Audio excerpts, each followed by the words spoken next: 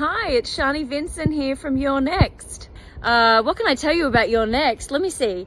Initially, the character Erin was supposed to die at the end, which I thought was a little bit of injustice after everything she went through. So I encouraged the producers to shoot a second ending where she lived, and that's the one they went with. So hopefully that worked in your favor. Let me know what you thought about that. If she had died at the end, if that would have been better or worse. Yeah, it was a real ton of fun to shoot. I've always been a fan of horror movies myself. I grew up obsessed with horror, in fact, so it's just a dream come true to now be involved in actually making them and starring in them. And, I just love everything about it. I'm actually producing a new horror film at the moment. It's another home invasion, so I think you'll enjoy that. It should be out next year. I am playing the lead girl in that as well, so fingers crossed that you like that just as much as You're Next. And just remember, don't go out and always lock your door.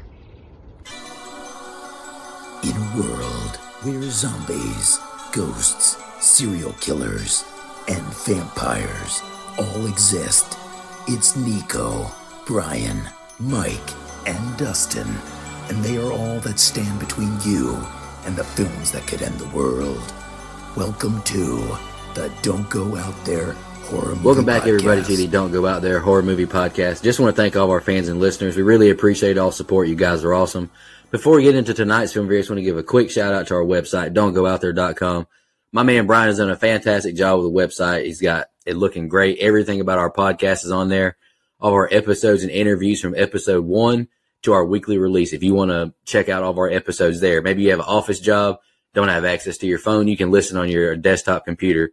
We've done some incredible interviews in the past with some of the biggest names in horror, some of your favorite slashers, writers, directors. Check out our interviews if you haven't heard those yet. We got our store where we got some new t-shirts.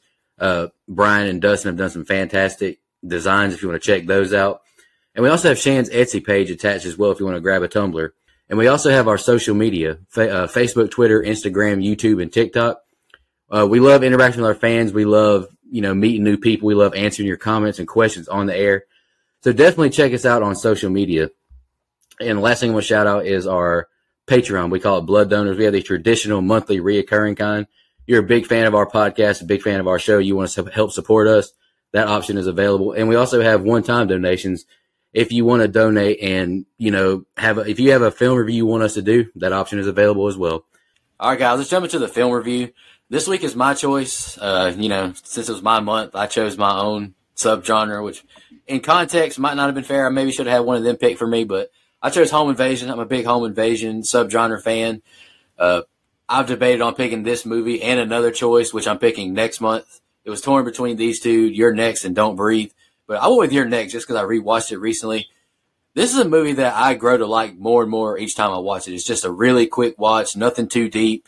Really fun, good kills, and I'll say this in my notes several times tonight. The most badass final girl of all time. Is she my favorite final girl of all time? No, probably not, but is she the most badass? Yes. So I have a really good time with this movie. I do have some problems with it, which I will get into when we get into the scene by scene. But I'm really looking forward to chit-chatting about this movie with you guys, and I'm excited to hear what you think about it. Brian, what'd you think? I love this movie. I think the first time I watched this and Ready or Not is like a double feature, and you can't go wrong there. This one was actually on my list to pick as well, Nico. So, by the way, you can catch our Ready or Not review, don'tgoouthere.com. But yeah, I think the kills are awesome. Like you said, I think Adam Wingard does a tremendous job with his choices and also the editing. He kept it a tight hour and a half, and it's an easy watch. Also, a lot of credit to just Simon Barrett's script. I think it was a perfect combination of that, dark humor, but not too much of it, in suspense. And the twist was good, but the movie doesn't hinder on that reveal. I mean, if who was in on it at the end was never in on it, I don't think it would have hurt the movie whatsoever, because it's strong enough all throughout that it was it was a cool twist, but not one that, like I said, it was hindering on that reveal, if that makes sense. So I'm looking forward to hearing the other guys' thoughts. Hey, before you go, Mike, I will agree with you, Brian, about that the twist isn't needed, but I do think it adds the cherry on top. Yeah, no, I think it's great. It just doesn't hinder on it like some movies. Yeah, that little twist, I think, adds, or it separates it a little bit. It's not just a basic three guys breaking in. There's a little razzle-dazzle to it. But go ahead. Yeah, so this may be my favorite movie we've done in quite some time. I really like this movie. This is a quick watch, which bonus points for being an hour and a half, and like Brian said, tight. But like this movie does a great job of giving me characters to care about in a very quick amount of time. Not too much exposition, not too much just backstory. 3 hours, whatever. We don't need any of that. We get just enough character breakdown that I'm involved in these characters in the first 15 minutes. Like, I want to know more. I want to know what the family's doing. I want to know what the connection is. They do just enough to pull me in. And then everything else that Brian mentioned, the suspense, some funny there's some really good funny moments in this movie, but they're normally followed up by some dark moments. Man, I just had a blast watching it. It was really, really fun. The best part is the kills. I think they're super creative for the most part. Even the ones I've seen criticized online, like the wire or the tripwire or the razor wire or whatever, I thought was pretty cool. Like, I don't know. And of course, we get me and Brian this patented neck stab, throat slash that I like so much. So always a plus on that. I think the last 2 kills in the kitchen are fucking fantastic. There's so much to like about the movie. And look, I like the script. The dialogue doesn't bother me. It feels like a real family that would fight in this way. Who you think you're supposed to be pulling for, you're not. Who you think you're supposed to be rooting against, you're not. Like, I really like some of the twists and turns that the story takes. I had a freaking blast with it, man. Yeah, I had never seen this movie until earlier this week or last week, whenever it was. I watched it. Yeah, earlier this week. I watched it for the first time. I looked it up, and I didn't have high hopes because didn't recognize any of the names involved just right off the bat. I looked into it a little bit more, and of course I knew some of them, but I was like, well, we'll see. Nico picked it, so it'll probably suck. But I watched it, and I was pleasantly surprised. It was a very enjoyable movie, and I agree that she's probably the most badass final girl we've had. She could also have my children, and I like the twist. But I will say this, the second twist was unnecessary. I felt like, because it was just so, like, at least for me, I felt like it was predictable. Because I kept questioning the whole time. I was like, where the hell's this motherfucker at? Like, where'd he go? And so I was like, he's in on it. And so I hate that I guessed that so early. But, other than that, yeah, it's a very enjoyable, quick home invasion watch. All right, I'm going to be reading the scene by scene this week, and Nico's going to be taking my spot, so let's get into it. We open up with some sex between who turns out to be a Professor Eric and his student Talia. Talia with a very disinterested look on her face after the coitus, but Eric is pleased enough with himself, and he hops in the shower as she walks around the house, puts on a CD, and pours herself a drink, ignoring the home invasion signs around the house. We switch POV to Eric as he gets out of the shower and sees "You're next" written on the window in what's supposed to be blood, maybe. I don't know, written a little too perfect for me, but anyway. A masked assailant surprises Eric, and we get our first kill, albeit an 80s-style cutaway. We cut to Mom, Aubrey, and Dad, Paul, arriving at a very large home to anyone's standards, except maybe Mike and perhaps Bruce Wayne. We then quickly cut to movie heroine Erin and her boyfriend Crispin, who we find out are heading to the Davidsons. Oh, and are also professor and former student in a relationship as well. What a coincidence. After a very unnecessary jump scare, we get ready for the night and head to bed as Crispin heeds a warning of possible family animosity upcoming the next day. The next day, we're introduced to the rest of the family in attendance, older brother Drake and his wife Kelly in an uncomfortable conversation. And while in the kitchen, Aubrey, the legend, Barbara Crampton, asks Erin to go to the neighbor's house and get some milk. Nico? All right. Hope I'm not as disappointing as Talia felt at the beginning of this movie. I felt terrible for her. Starting this movie off getting this lackluster wienering. I do have to say she doesn't seem scared enough, in my opinion, seeing these motion lights and finding the open glass door. The "You're Next" in blood is awesome and terrifying. Finding his, I assume, girlfriend dead is horrific. Machete slash and he's a goner. This is a really cool way to open the movie. I'm a big fan of this opening scene. Seeing Barbara Crampton and Rob Moran, just awesome. I'm a big fan of them both. They're great additions to the cast. And finding out Eric left his wife makes me dislike that goober even more. But there's another instance of not being concerned enough. Paul finds their home unlocked. I don't know. I guess I'm just more paranoid than these people are, I guess. I'll have to ask my rich co-host Brian and Dustin if they're more concerned in this situation. You know, I don't have a vacation house like them. I would be concerned. Wow. Mike, I'm sure you would be concerned as well. You're another rich guy. Whoa. But here's another instance of not being scared enough. The goddamn chandelier shakes, and Aubrey hears footsteps, and Paul says, I'll just go check it out. But my girl Barbara's been in enough of these horror flicks to know that she knows when to hold them and when to fold them. So, just trust her in this situation. I will say I don't like this jump scare with Crispin and Paul. I don't buy that Paul doesn't hear his ass walking up there, but the door creeping open is a nice touch. Aaron has a really unique first impression meeting Crispin's parents. And the more I look at Aaron and Crispin, I can't help but wonder, how in the hell did he pull her? She is way too hot for him, but I digress. I love this shot showing the mask in the window's reflection as Aubrey gets a drink. It lets the audience know that some good shit's about to go down. You know, more family shows up. Drake is a douche big brother, just adding to this family dynamic. Asking a new girl to go ask the neighbor for milk is very strange to me personally, especially considering Paul and Aubrey mentioned that they brought groceries in the house last night. How the fuck do you forget milk? That's like one of the essentials. Ask Brian. He's a dad. Really good opening kills and a nice introduction to some of our main characters. I think this is a fun little open. Go ahead, Mike.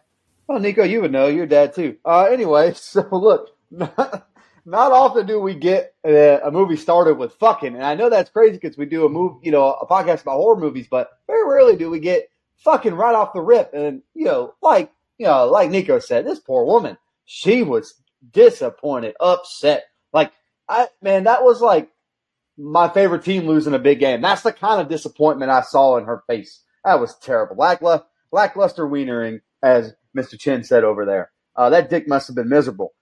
What's that? Yo. Whoa, what? Hey, yo. It must have been miserable. You could tell it was terrible. Anyway, I'm not going to lie. I like You're Next on the mirror or the window, but it kind of looked like it was written in red lipstick. So, to touch on something Brian said, it was almost too well written. I feel like someone really took the time to make that art on there. So, that's just one of those little things that's a small nitpick, doesn't take anything away. Barbara Crampton, let's fucking go. She's also a great follow on Twitter. Horror movie, standout. Also, Barbara, call me sometime. Anyway, not sure I would date someone with ties to the KGB, but that's just me, whether it's this, dad or uncle or net. Nope, none of that. Not doing that. You could meet parents in worse ways than Aaron does here, because I've met a girl's parents while I was mooning a friend of mine. She didn't tell me that they were about to walk up into the house. They opened the door, and there I am, full bare ass with my nuts hanging out, mooning my friend because I thought it would be funny. Well, it turns out that girl's parents walked right in, so that was a great introduction. See, Aaron, it's not so bad. One positive about the movie, I mentioned it in my open, is that it already has me interested in the plot. I don't need an exposition dump. I don't need 20 years worth of stories and knowledge. I don't need a cinematic universe. That's a shot I just took right there. We get enough backstory on our characters right here off the rip. We have almost everything we need. I got enough to sink my teeth into. And I don't have a whole lot on the set of scenes, so I'll stop right here. You can already tell, and I like that they're kind of showing, planting seeds here. You could tell there's weird tensions in the family without there being this overtly, I hate you. No, there's clearly one brother's a dick, one brother's kind of a pushover, and one brother's really weird. And clearly the daughter is the favorite. So you've got this dynamic going on. I'm a fan of the first set of scenes, but I would say not a whole lot, quote unquote, happens, except the opening kill, obviously. Yeah, I mean, you guys said it. We start the movie with a trip right into Pound Town, and Buddy missed his exit. That's a hell of a start to the movie. It doesn't take long to establish the tension and feeling of dread. I love that. We're just right into it. That's great. Also, I love the wind chime made out of silverware. That's some redneck ingenuity. Looks like it came out of, my neck of the woods, East Tennessee. And then we're 5 minutes in, and we've got 2 kills. So we're off to a great pace so far. Although both kills were off screen, it was very effective. I don't have a problem with that at all. I love the blood smeared on the glass and smelling of the title of the movie / the warning, however you want to interpret that. Did we get an actual title card? I guess that serves as a title card. But also, what the hell did these 2 people have to do with the story?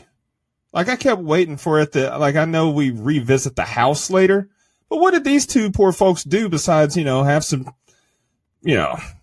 disappointing sex, disappointing coitus, to borrow a term from Nico? Like, what the hell were they? Like, that was just unnecessary to me. Then we meet Paul, and shout out to Rob Morin. I recognized him immediately from one of my favorite movies ever, Kingpin. He's also from Dumb and Dumber, Me, Myself, and Irene, and much more. So it's good to see him here, but he's got to do a better job at clearing rooms. Like, just because Crispin scares the shit out of you, you still got to check behind the door that you were about to look in. Like, that's the theme in this movie. These motherfuckers don't know how to clear a room for shit. What are you doing? So much death could have been avoided, maybe.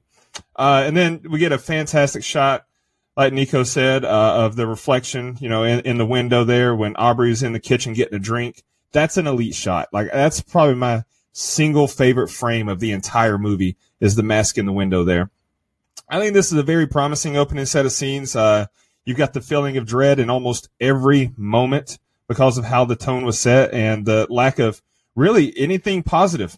There was no positive sounding score. There's very limited humor. Like, everything about this opening set of scenes just felt like you're on edge. And I think that's great. All right. On the way to the neighbors, Erin takes a picture of the three guys outside. And as she leaves, we start to hear the secrets of the family exposed as Crispin tells Paul about not getting a fellowship and money problems. And Drake gets shut the fuck down by Kelly trying to get a little nookie. And so ends up just popping a Vicodin. Erin arrives at Eric and Talia's, and we see Eric dead as fuck sitting at the couch. As Amy and Tariq and Felix and Z arrive at Mike's mansion, Amy seems to be the only one that is happy to be there. Amy seems to be the only one that is happy to be there, and Aubrey expresses how happy she is everyone is together. At dinner, Drake is clearly high and drunk and commences to start fucking with everyone at the table, causing he and Crispin to nearly come to blows. During the arguing, Tariq stands up, goes to the window, and catches a fucking arrow to the head. We are under attack by arrows, and it's not by Indians, ladies and gentlemen. Drake takes one to the shoulder, and it's mad Native chaos Americans. in the house. America's first people. Native Americans. Erin begins to take control of the situation, and they concoct a plan for Amy to run out of the house and make a call. Amy does, and is met with a steel wire to the neck, which opens her up, and she promptly bleeds out and dies on the living room carpet. Paul brings Aubrey upstairs, and Erin tells them they should all cover up all of the doors and windows as panic ensues throughout. Go ahead, Nico.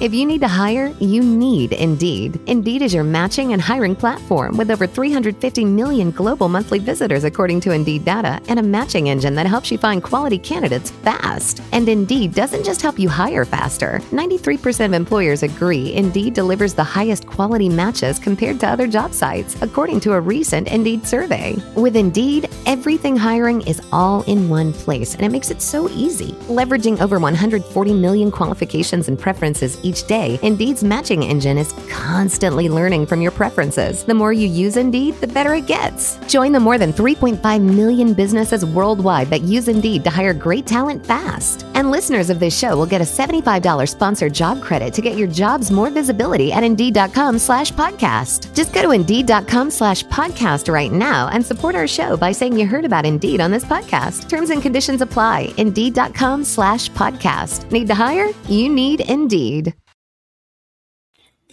All right, starting this off, Crispin is a shitty boyfriend, not going with Erin to the neighbors. I really feel like Erin not being able to get milk from the neighbors. They know our home is kind of a big red flag that was just kind of glossed over. Kelly is being a hater for no reason on Erin's accent. I think this was added to the movie just to show the content of the character of these people here. Aubrey continues to be charming. Barbara portrays this loving mother so well. And Amy seems like a genuinely nice person. One of the few people there who's genuinely nice. I wrote down that I know my co-hosts have to appreciate this scene. I love this meta moment of Drake asking Tariq what he does. He's a filmmaker.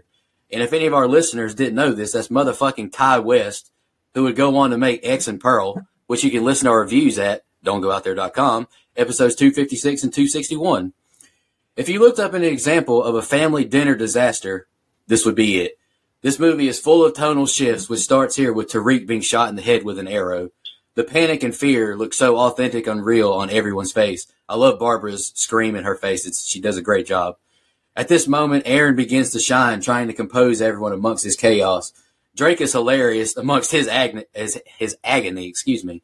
I need drugs, but at least his wife has the Vicodin plug. I'm the fastest, but I've got this arrow in my back. Drake is a funny motherfucker. I laugh my ass off at that. I love how the family keeps having the dick measuring contest even when they're all being killed. I'm a big fan of this movie, but I think this run out of the house attempt by Amy is beyond stupid. It's a good-looking throat slash, but who honestly thinks this is a good idea? I can't imagine how these parents are feeling emotionally. I would like Brian maybe to chime in when we're all done about how he would feel as a parent. Aubrey and Paul continue to do a fantastic job portraying their feelings, I will say that. Aaron is such a badass and smart, locking all the windows, texting 911. That's just brilliant. This is a great set of scenes that's really got the heart pumping. I'm a big fan. Mike, what'd you think? Yeah, so again, I don't have like a ton on this set of scenes because I have a ton on the last two sets. But the first two sets are just kind of laying that groundwork, getting me into the characters. And I think that they do a great job just keeping my attention, which, again, for a movie with not a lot of stars, not a lot of hype, more like in that almost cult classic category, I think it does a good job. Again, before you know the twist, it seems like, the family is all kind of hard on each other. They're giving shit about professions, and especially the older brother seems like such a dick. Like, in this scene at the dinner table, he seems like such a fucking asshole. Again, like I said at the top, though, don't judge a book by its covers, who you're supposed to like and not like. But like I said earlier, the sister seems like the absolute favorite, which to the shock of no one. She seems like the perfect child. She does everything right. Kind of an odd boyfriend choice to me, but since it ended up being Ty West, like you said, that's very meta, and I loved that nail on the head. I will say this older brother would the scene made me feel so awkward watching it that I started to tense up. That's how I know that the writing is good and that you're doing a good job. Imagine being the two newbies here, the boyfriend and the girlfriend. Just like a standard dinner. Again, we know the twist is coming, but just imagine being those two. Like, this is so fucking awkward. No one wants to be a part of this kind of family shit, especially when it's the first time meeting each other. But I just love the scene so much. It really starts to shift the mood and atmosphere into a different kind of movie. I know that we didn't have anything too much in the opening set, but this is where it really starts to kind of kick up and change, and the pace starts to pick up, and some of the music starts to be pumped in, and I really love it. You get more character depth with Erin, again, without too much exposition. She knows what to do with the wound. Once the attacks start happening, she knows what to do with someone who's wounded. That makes me go, what's her deal? I wonder what her backstory is. How does she know this? Or, she's quick on her feet, quick thinker, and I love that character development without really just, going too far in. This running out of the house thing is so much bullshit. I like the kill. Like, I love it, but it's such a bullshit way to get to it. This is some fucking Kevin McAllister Wet Bandits bullshit here. And that happens a couple times in this movie. It's one of my only nitpicks. Is like, again, this feels like fucking Home Alone sometimes with the way some of these booby traps work. So, and again, you can just tell that Erin has been through some shit. She's seen some shit and knows what to do in these situations. But again, love the character development from everyone. We're starting to really pick up. Great set of scenes. Just not a whole lot to say because I kind of run my mouth in the next two sets. So heads up. So I love how they circle back to the house from the open, and that's creepy. Like, I like that part. And then, hey, Tariq, shout out to Ty West. Like you guys said, seeing him in this after we've covered those other movies, like it's really cool to see. The dynamic between the members of this family is so hard to pin down for me at first. Like, they all seem like they hate each other. It's all sarcasm all the time. And then Crispin and Drake start arguing, and I'm like, okay, it makes sense. They do hate each other. And then, boom, arrow through the dome. Now, when all these arrows start flying, it seems a little too logical to close the fucking curtains. No, let's just keep them all open and just keep standing in the open. So it's going to be a theme in this movie. I enjoy this movie, but I do have quite a few problems with their logic. And then, just grabbing chairs and running past the window. Couldn't they have just crawled underneath, like, and not been seen? Stay low and go underneath where no one can see. Like, that's stupid. Stay low, dumbasses. And then Aubrey was so close to saying her name in this set of scenes. She said, "We can't go out there." I was like, damn it. I thought we had one. I thought we had a clip. We'll find it eventually. Then this dumbass wants to make a run for it, and they agree to let her. Like, I can understand one person be like, hey, I got to make her run, and they're all like, no, that's stupid. But no, they're just like, okay, yeah, you got a point, go for it. And then the slow motion running was fucking hilarious to me. Like, I don't know why, but they made this bitch look like she was Usain Bolt. They made it look like she was about to run a 4-1 flat. And then she got clotheslined by a piano wire. Like, that shit was hilarious to me. But the neck slit, like, that did look cool. That was... Oh, it's a cool great kill. Cool it's kill. An awesome kill. It's just stupid as shit. Dumb as hell. Dumb as hell. And so it was kind of just hilarious seeing how all that played out. And then, what the fuck is Crispin saying, talking about, I've never seen you act like this? Bitch, just because her fight or flight functions properly, don't take that tone with her. I don't like your tone, Crispin. But once you see the tone, once you see that part of the twist, it kind of makes sense why he's taken aback. He's like, oh shit, right. We might have more on our hands than we can handle. No doubt. He does a disservice to all the great people named Crispin, like Crispin Glover. That's right. Great dance move. And Crispin Wah. No. Oh, Jesus. All right. Everybody ready? Yeah. As Aubrey lies in the bed crying, we see an assailant emerge from under the bed wearing a wolf mask. Aubrey is killed with a machete as we cut away to Aaron being attacked in the kitchen by a tiger-masked individual. But Aaron manages to put a knife through his hand and escape as the kids find Aubrey sporting a machete to the head and read, "You're next," written on the wall in blood, exactly the same way as the other house, but I digress. As Kelly is left alone upstairs, she looks under the bed and we are met with a wolf mask jump scare, and Kelly screams and runs outside. Drake hits his protruding arrow wound on the metal wire, removes it, and promptly passes out. Crispin makes a run for the car, and we cut to Kelly, who has made it to the neighbors. Lamb Mask catches up to her and punches her in the fucking face immediately. He then proceeds to drive an axe into the side of her face and sits down on the couch next to Eric in another great shot by Wingard. The White Tiger Power Ranger masked assailant then busts through the window and attacks Aaron. But it's to no prevail, as Aaron fucks him up with a meat tenderizer until he's more than just mostly dead, as Felix and Z watch on in disbelief. We cut to Paul upstairs looking for his wife's murderer as the power cuts, and he finds sleeping bags and bottles of piss in the closet, indicating the killers aren't attacking them at random. As he proceeds to tell Felix and Z, his throat is immediately cut in a great effect by Fox Mask. It's revealed to us that Felix and Z hired the assassins to murder the family so that they could collect their inheritance. We cut to Lamb Mask finding Tiger Mask's corpse and flips the dinner table over in a rage. He discovers a wounded Drake waking up, but retreats after Aaron proceeds to stab his ass in the back with a screwdriver. As Aaron proceeds to channel her inner Kevin McAllister, like Mike brought up, by setting up some nail traps by the house's entrances, explaining to Z that she grew up in a survivalist compound where she learned combat and survival skills.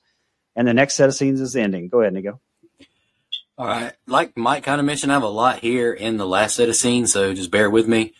Aubrey lying down while all this is going on is such a dumb decision. One of the things I dislike the most of the movie.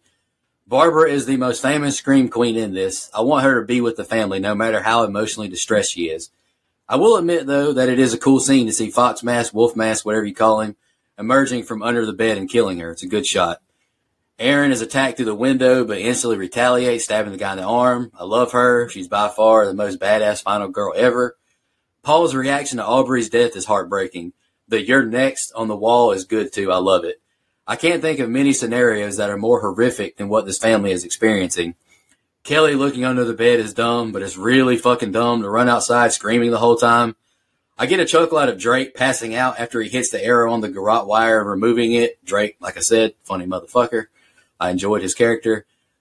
I wrote, this movie is similar to Scream in the sense that after you know the twist, it's very obvious who's in on it on, your sequential rewatches. Kelly's death scene, wow. This might be one of my favorites in the entire movie. Thinking you found help, getting punched through the glass door, seeing Eric is actually dead on the couch, slammed through the glass table, then having an axe putted into your noggin. Damn, what a great axe kill. The killer sitting on the couch by Eric's dead body is just a perfect way to end the scene. I think that scene is fantastically done. It's difficult taking notes on the scene with Crispin going back outside once you know the twist. It seems admirable in the moment, but in reality, he's just a piece of shit who couldn't handle what was happening. Fucking loser. I love the jump scare of the window shattering as Aaron walks past it. Another tonal shift when Aaron absolutely fucks Tiger Mask up. This is what every horror movie fan screams at their screen. Make sure the goddamn killer is dead. I get a chuckle out of Felix saying it's kind of hard to tell when asked if they recognize him. And Brian kind of mentioned this, but I wrote, fun fact, Simon Barrett is the actor who portrayed Tiger Mask. Who is that, you may ask? He's the writer-producer of not only You're Next, but also Brian's recent found footage pick of 2016's The Blair Witch. Or Blair Witch, excuse me. Paul finds that people have been squatting in his house in the one room he didn't check at the beginning of the movie. And yet another tonal shift as Dad is killed right in front of Felix and Z, and it's revealed Felix is in on the attack. I think Paul does a great job of portraying his death in a believable way. A lot of, throat slashes, they can be portrayed kind of cheesy looking, but I think Paul did a great job. I can't imagine killing my parents or siblings for money. No amount is worth it. It just shows how evil and disgusting people can be. I like when Landmass finds Tiger Mask's dead body and seeing the agony he feels. You know, it's kind of good to see some siblings actually care about each other for once in this movie. Felix is such a piece of shit. We all know that, but I just wanted to reiterate it. And kind of like how Mike's already mentioned, Aaron is Kevin McAllister on steroids, making these nail boards for the perpetrator to step on. You know, to some viewers of the movie, Aaron's explanation of how she's so resourceful and skilled could just be kind of lazy writing, but it works for me. I like it. I think it's good. Well, I do think that, once you start really explaining how she's so resourceful, if you try to go too in depth, it's too much. Like, we don't need that much. Like, it's kind of a fun little horror movie. Like, I don't need, and I'm sure it's great. I haven't seen it yet, but I don't need Oppenheimer level of screen time to explain what Aaron's backstory is. I just need to know, why is she so badass? Oh, this is why. Okay, great. As long as you give me an explanation, I'm cool with that. Okay, I'll start. Not sure I would leave Barbara Crampton in this room alone by herself in this movie. Like, I know she's emotionally distressed, but I would not go back down. I would stay with her. I would tell all my kids, hey, you're old enough to fight for yourself. Fuck them kids. Anyway, look, this has one of my favorite shots in the whole movie as the mask starts to creep up over and behind Aubrey. It's so fucking good. Love the way they shoot the killers in this movie until, towards the end where you get to see them a little bit more. But still in this part, they're kind of shot in the dark, in the shadows, like an old school slasher. I know it's a home invasion movie, but there's a lot of old school slasher elements to this movie. And this is, that's one of them is the way they shoot the killers. I really love it. Really great job with the lighting. I really like the narrative that we're establishing with Erin that she's a fighter now. Before, she's resourceful, knows how to treat a wound. Maybe she's going into med school or, whatever. But now we know she's a fighter too. She's willing to beat people's ass, fight people off, do whatever it takes. So we're starting to lay that seed, lay that groundwork a little bit at a time. It wasn't just so rushed in.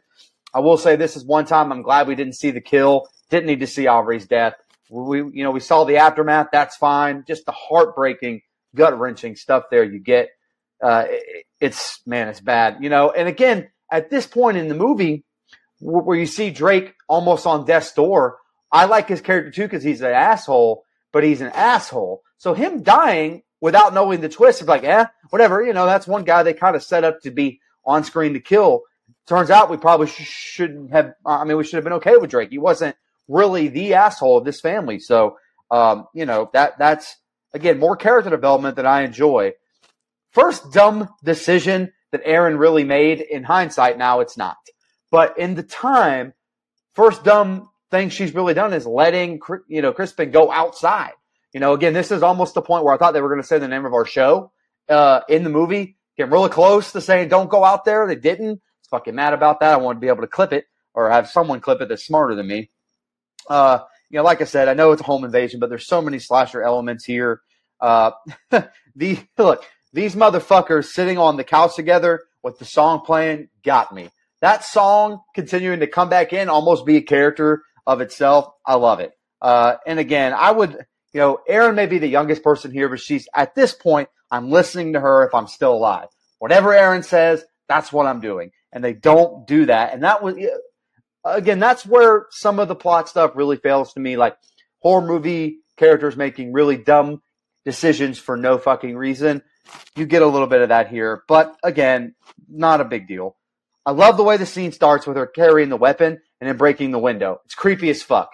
Like the way that they make these killers creepy, not funny, not kiki haha. They're, they take it very serious, and I love it. And again, I just wrote in my notes because it happened so fast. Aaron is the baddest of asses. A good old throat slash, baby, right here. Love a good throat slash. Hate to see the dad go, but what a fucking kill. It looked really good. And like Nico mentioned, I think it was great acting because most of the time a throat slash, you just kind of get a fall into the floor. You really get the kind of sell job here, to quote professional wrestling. And I think they did a decent job laying the groundwork, and with hindsight, upon a rewatch, that Z and the young brother were involved. Like, if you go back and watch it, it's the little nuances, her facial expressions, his facial expressions, stuff they start to sprinkle in there. I think they do a really good job with. I love that this one killer is getting mad about Sheepface is getting killed, knowing damn well he's killed like over half the people in this house. I thought that was kind of funny, a little bit, kind of flipping it on its head there. And to me, right here towards the end of this set of scenes is where the movie starts to flip a little bit, where Aaron and the people in the house are no longer the hunted. They're starting to turn into the hunters because she's trying to kill all these killers now. Like, so again, the movie has kind of flipped narrative a little bit. And I just think it's done so well. I was just going to say what I really like about Paul's death is the fact that, when he grabs his throat and he's got blood on his hands. Yeah. And he touches, his son. It makes it a lot more personal. Like makes him feel what he's done. I really like that. Absolutely. Look, and again, we find, last thing. Well, next to last. You could tell these two idiots did not count on this young woman, innocent girlfriend being such a fucking badass. And they start to show that in their actions. They start to become frantic. It's acted really well. It's written really well. The development of, oh shit, we may have fucked up this whole thing is an awesome, well done job laying that out. We get Aaron's backstory finally. It's just enough for me. I don't have a problem with it. So I love this set of scenes. I think it opens up a can of worms I wasn't expecting. Starts to make the movie really fun. Pace goes fast. Big fan. Motherfucker crawling out from underneath the bed. This family is doomed. Like, no one knows how to clear a room. They didn't think to look around before putting mom's crying ass in the bed. Like, what the fuck's going on? And then right after that, once again, does no one know how to take a fucking look around? Motherfucker's just chilling in the house and almost gets Kelly. But she gets away, only to eat a stiff right cross that sends her through a window. Kind of laughed at that. Not for violence against women, but that shit was funny.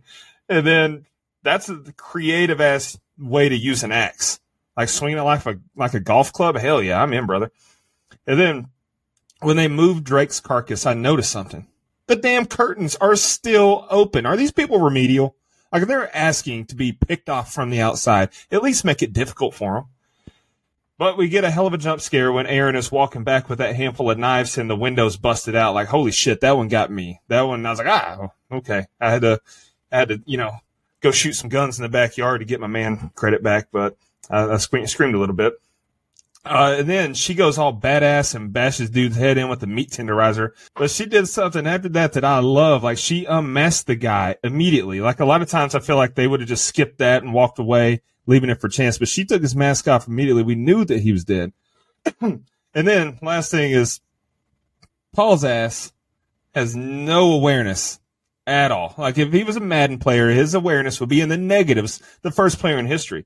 Just oblivious to everything around him. I will say, though, it's a pretty good twist with, Felix and Z being in on it. This is a solid set of scenes, but I will say I kind of wish that twist with Felix and Z, I wish it was kind of saved for later in the movie. Like, I wish they wouldn't have revealed it. You can still have Felix be the one that killed, Papa Bear upstairs, but don't show it to us. Like, last thing we see is they're upstairs together. We think they're fine. And then, next thing you know, Dad's dead. I don't know. Save that a little bit because I feel like they shot their load a little early in that regard. Go ahead. All right, guys, here's the ending. In the basement, Felix proceeds to kill Drake himself by stabbing him with multiple screwdrivers after telling him of Kelly's death. On the top floors, Aaron discovers Paul's body and ends up jumping through a second-story window to escape Fox Mask, injured her leg via a glass shard in another amazing shot. She is attacked in the woods by Lamb Mask and escapes back inside as Lamb Mask pulls his best Harry and Lloyd impression, falling for the old nail through the foot trick. Psycho Z tries to have sex with Felix next to his dead mom, but is quickly shot down in a scene that almost felt out of place to an extent.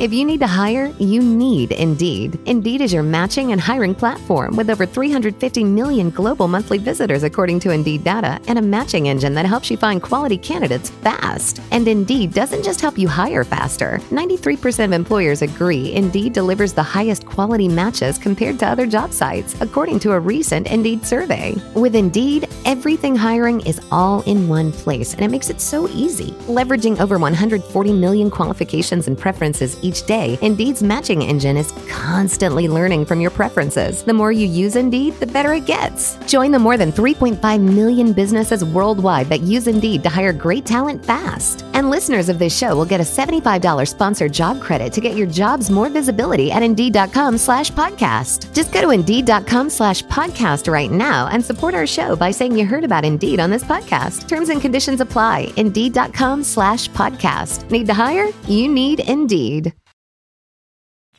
While in hiding, Aaron overhears an argument between Felix, Z, Fox Mask, and Lamb Mask, where we find out that Lamb Mask and Tiger Mask were brothers. Jesus Christ, that was a lot of masks. Her cell phone beeps to indicate that her text to 911 has gone through, however, also alerting the others. After handing Fox Mask a throat punch, Aaron is able to limp her way to another room where she is able to ambush Lamb Mask, stabbing him in the head, killing him instantly. Aaron proceeds to set a trap at the front door where an axe would fall and kill anyone who opens the door. However, Fox Mask enters through a window, so Aaron lures him into the basement where she blinds him with camera flashes before cracking his skull with a log, killing him. Z and Felix then attempt to attack and kill Aaron themselves, but she shreds the top of Felix's head with a goddamn blender that looked amazing before stabbing Z in the top of the head with a knife as well. Felix's cell phone rings and Aaron answers without speaking. Believing he's talking to Felix, Crispin reveals his involvement in the scheme. Aaron confronts him when he returns, and Crispin explains that she was never meant to be targeted. After he attempts to bribe her into staying quiet, she kills him by stabbing him in the eye and the fucking neck. The movie ends with a police officer arriving and shooting Aaron in the shoulder, having seen her kill Crispin. After calling for backup, he attempts to enter the house and is killed, presumably, with Aaron's axe strapped to the head, as we cut to a blood-spattered "You're next" as the movie ends. Nico, what did you think of the ending? All right, y'all, this is the set of scenes I got the most on. Drake is a douchey big brother, but I think he does a fine job of acting throughout, especially in this scene. His reaction to hearing Kelly's death is superb. Ever since I watched bits and pieces of that 3 Guys, 1 Hammer video years ago, I have a fear of being stabbed with a screwdriver. And then Felix having the audacity of being mad Drake's not dying fast enough. My man Drake has gone through it the past few hours. Z should have killed Aaron as soon as she had the chance. After seeing what she did to Tiger Mask, killing Aaron should have become the priority. I'm torn on how I feel about Aaron jumping out of this window. I mean, this is a movie, so of course she's going to survive, but that has the potential to go very badly. You break your leg, you're not getting away. You're fucked. I like how even in the midst of all the chaos, she was still smart enough to grab something to tourniquet her leg wound. Aaron continues to be the GOAT.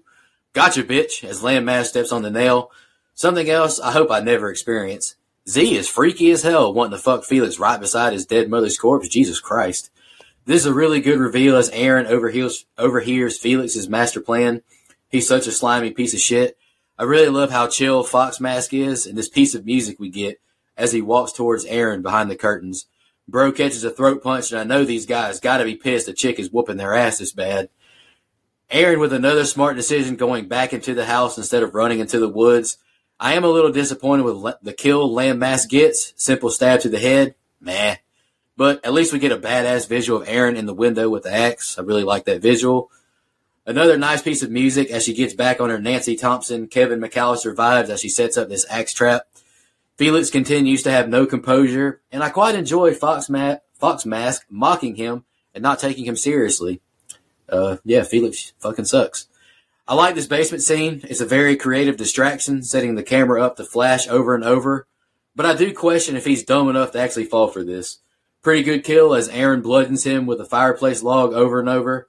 But we do get a pretty noticeable goof here. She's covered in Fox Mask blood, but once she gets back upstairs, where'd all the blood go? Shout out to IMDb for that one. I can't not notice it now. Kind of ruins that scene, kind of like how Brian ruined the Jeepers Creepers scene for me when you see the goddamn zipper on his suit.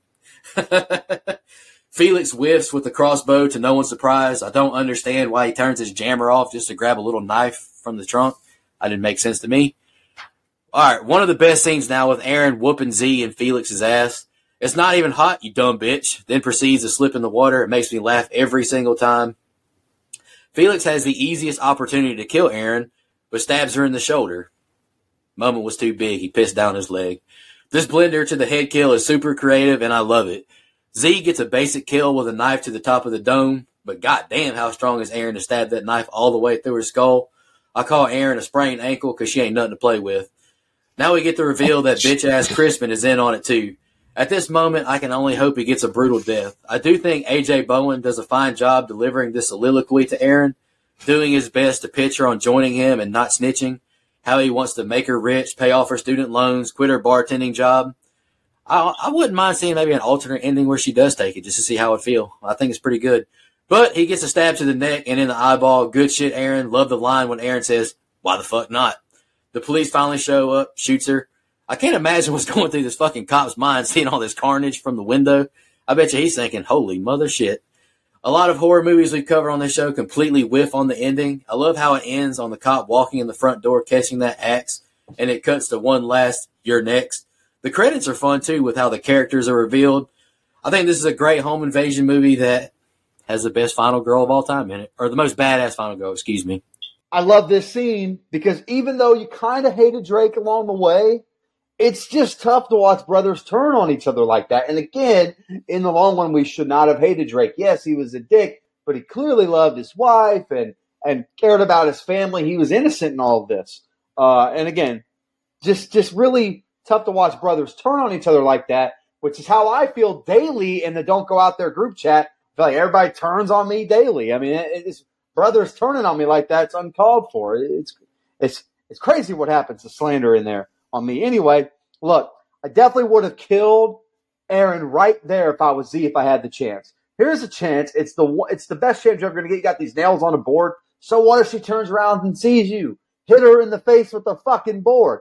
You didn't. Z, you're a fucking pussy. As Coach Sturdy and Nico would say, moment too big, piss down her leg.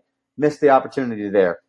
Look, she may have hated this like compound upbringing childhood thing, but it ended up being a big help. So, I mean, in this situation, you could thank her training. It's kind of like Halloween 2018 with Lori and everything, how she brought her daughter up all weird, but it ended up paying off in the long run. So, anyway, look, dumb Aaron choice number 2.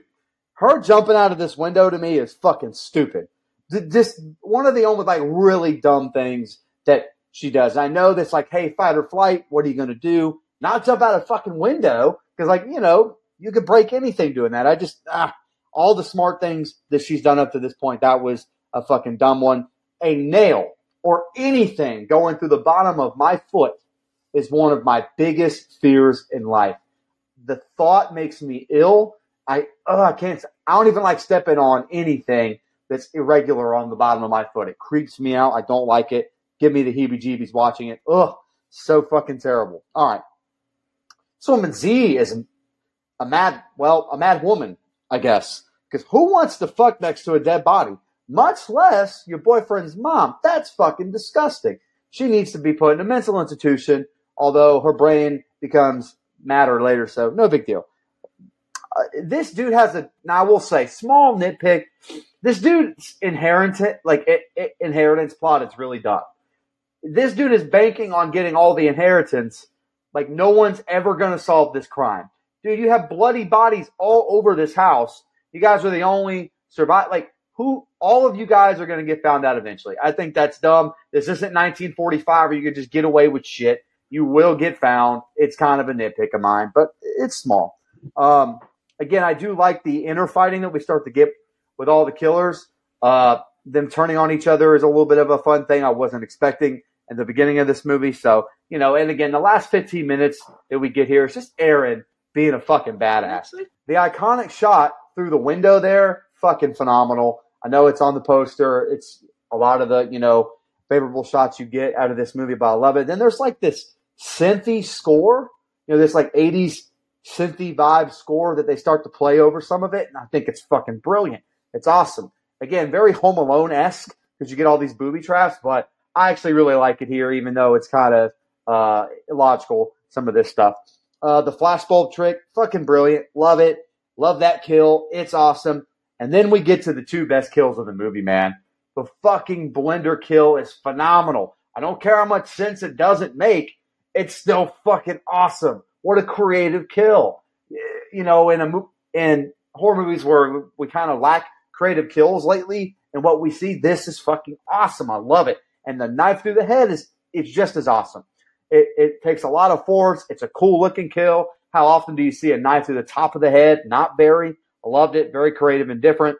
And I just knew, about once Crispin disappears, I had a feeling that he was involved somehow. We hadn't heard from him in a while. Hadn't seen him in a while.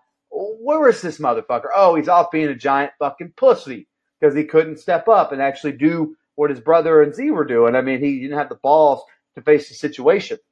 So him being involved, that twist, while unnecessary, I do think it is a cherry on top because we get that last interaction with Crispin and Aaron and the discovery of him, being a part of it, her facial expressions, then him having the unmitigated gall to criticize her for being a killer or being fucking crazy is absurd. I love it because you just know this woman's waiting to shut him up. Bam! Next stab. I love it. Love the way it ends. I love the line she ends with. Fucking brilliant. One of the favorite final set of scenes that we've done in a long time. I just think it's fucking awesome. So, man, great empathy, Felix. That's not exactly how to tell someone about a death. But I guess it's okay because he just went and stabbed Drake with some screwdrivers.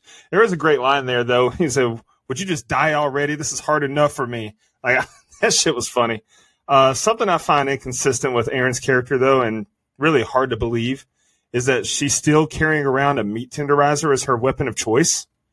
She could have grabbed the axe after Drake laid it down on the table or something, or anything else. They went down to the basement. Surely to God, there was something better than a small meat tenderizer. Pause.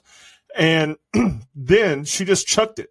She missed horribly and jumped out the window. I'm not buying that either. That's inconsistent with her savviness, how she's been this whole time. And then, God damn, that glass was deep in her thigh. That was brutal to watch when she pulled it out. Didn't like that one bit. And then, yeah, you guys said it, but it bears repeating. Wanting to fuck next to his dead mom, that's a kind of crazy that even I can't condone. Usually, you guys know me behind the scenes. I love a crazy girl, but that's a different level. I don't think, keyword think, I don't think I can keep up with her. Felix's little tirade, stupid. He would never yell all that shit without knowing where Aaron was. She doesn't know necessarily who's in on or what, but he's just spilling the plan for everyone. I guess laying it out for the audience is what they were doing, but it was unbelievable. I don't like that. And then after she splits the one guy's wig, I love how she Kevin McAllister's that door. That was a hell of a booby trap. The abrupt stopping of the score kind of threw me there, though. Because you mentioned that we got that 80s synthesizer type score or whatever while she's doing all this, and then it just stops cold turkey. That was weird. Curtains are still open, by the way. Curtains still open. Felix never, could have shot at her through the window if they just closed the damn curtains an hour ago. Okay, I'm off of that. But a fucking blender to the dome? Holy shit. That's one of the top kills I think we've ever covered. I get it. It might be a little illogical. I don't know how strong blenders are, their motors and their blades and all that, but it looked incredible. The final twist, Crispin being in on it. Like I said earlier, I wondered about him the whole movie. I said, damn, he's been gone a long time. Like, is he going to be in on this shit? Like, this is, it's just too fishy to me. And then, yeah, he's in on it. I don't like it. Should have been much more unexpected, but it just didn't hit for me. I love that she stabbed him, though, but I hate that she got shot. What the fuck, cop? Like, you got to get the story before you just start shooting. I did kind of laugh, though, when the cop got home alone. Like, none of the killers walked through her trap, but a cop did to send us home. That's beautiful. Love that. Solid ending, though. It was a fun ride. Absolutely. Let's go to social media comments. Kevin Potoff on Facebook, pretty great movie. Nice twist with a survivalist. And Dustin Burner, Dex Cole, great movie. I would love a spinoff or sequel of sorts. And I usually love anything with AJ Bowen in it, and this one is no different. I disagree. Time out. That proves it's not my burner. When the hell have you ever heard me ask for a sequel? Come on. Yeah, but you're pretty smart. Maybe you're playing mind tricks because you know that we would think that wouldn't be you. You're trying to throw us off the trail, Dex. Cut the malarkey. I will disagree with Dex, though. I do not want a sequel or spinoff to this. No, this is perfect. It ended so great. Let's not do it again. Respectfully, brother. Absolutely. Yes, of course, respectfully. On to the gram. Missy Hutchinson Wall. Aaron is a badass. Just a comment. And teammate of the show, Kevin Scanlon. I'm looking forward to rewatching this one. I've only seen it once and only remember bits and pieces. You know, hope you remember, Kevin. You have to watch all of the movies we do. Just throwing that out there. Facts. Onto Twitter, Mookie didn't like the twist that it was two brothers and she was an outback survivalist. The dialogue is cringy at best. I enjoy the kills in this, even if some of them are stupid, like the tripwire to the throat. With all that said, it's a pretty enjoyable movie for me, so 3 out of 5. Well, we rate out of 10 here, Mookie, but we'll take 3 out of 5. What do you think, I Nico? like 3 out of 5. That's like a 7 out of 10 percentages, buddy. Well, if you double 5, you get to 10. I made it. So, if Kevin has 4 apples, sorry. This is why I'm not. Sean the Glee Man, the Poet Sloth, our guy. This movie was so much fun. I watch it every Thanksgiving. Seems like an odd time to watch it, but hey, anytime's good. Better than watching Thanksgiving. Oh yeah, absolutely. Why you got to pit 2 bad bitches against each other? Don't do Thanksgiving like that. There's room at the table for both this and Thanksgiving. I would retroactively change my score. I do apologize. I was in a bad mood. Oh please. It gets a 1 now instead of a -2. All right. Does anybody have any fun facts? Oh, now it's time for those. I got just a couple. The masks in this film were inspired by the masks in the video game Hotline Miami. But to me, when I see the mask, I see Eric Rowan of the Wyatt family from WWE. I mean, come on. Follow the buzzards, baby. Follow the buzzards. And then the last one I have is Simon Barrett, the Tiger Mask Killer, is actually the movie screenwriter. So that's all I got. All right, I only got 2 of them. The majority of the film was shot with handheld camera to increase tension. I like that. And this one was another cool one because I'm sure there's plenty of movies, but I can't think of any like this. The body count is 15. Literally everybody on screen dies except for Aaron. I can't think of any other horror movies where only that person survives, but Ready or Not, maybe? Did she? See, I can't remember if everyone at the beginning or I can't remember. But you might be right with Ready or Not. Like Samara Weaving's the only survivor. Yeah. I don't remember. Weren't there some cops that showed up though? Yeah. At the end. Yep, there you go. This movie was made for a cool $1 million and made a whopping $18,475,000 on $1 million budget. That's pretty fucking awesome.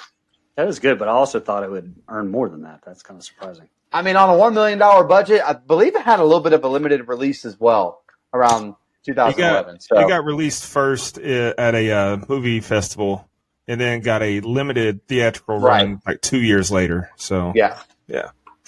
Gotcha. Okay. That's a shame. This one deserved to do better in theaters, I think. Man, Do you guys know? Has it been on like Netflix at all before? Like, I don't really know. Like, has it been on like a major streaming service? Because It's on like HBO Max. That's pretty fucking right now. It's pretty major. I know it's on HBO Max now, but has it ever been on Netflix before? Come on. I'm not sure, honestly. I mean, there's a big user difference there, is what I'm trying to say. All right, let's move on to favorite kill, least favorite kill, and the rating. Nico, you want to get us started?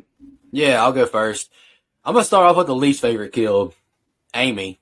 Good-looking throat slice, but I think it was stupid as fuck to try and run outside and outrun these guys. You don't know what's all out there. And obviously you didn't know it was out there because you got your fucking throat slit, so I thought that was stupid. Favorite kill. I was texting with Dustin the other day about my favorite kill. There's 3 contenders. Obviously, the blender kill is the most creative, the coolest one. But I really love Aaron's first kill with the meat tenderizer, because that's a kill that all horror fans want. Kill that motherfucker and make sure they're dead. Don't hit them one time and drop your weapon. That's one of my biggest pet peeves. And I also love Kelly's kill with the axe. I think that's a great kill as well. And after much debate, I chose Kelly's kill just because I thought the whole scene was great. But you can't go wrong with any of those 3 kills. I wouldn't be mad at it. Overall rating, big home invasion fan. The Strangers is still my personal favorite just because I have so much nostalgia with it. Saw it in the theaters, all that good stuff. But I would argue that your next is either 2 or 3 for me personally with Vacancy. I rated Vacancy a 9, so I'm going to rate your next a 9 as well. Aaron's awesome. Barbara Crampton. I can't remember Paul's name. Rob Moran. I love him as well. Like Dustin mentioned, he's a bartender in fucking Dumb and Dumber. That movie's awesome. This is a fun home invasion movie. Great kills. Well-paced. You don't get bored at all.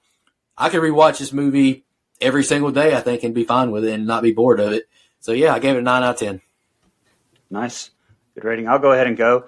My favorite kill, I actually picked Tiger Mask, the meat tenderizer kill with Aaron as well. I was trying to go between that one and the blender kill, but I really liked that one. It was just a little bit different. My least favorite kill, I think it's going to be the first one, Talia, where she was off screen. It didn't show it whatsoever. So I went with that one.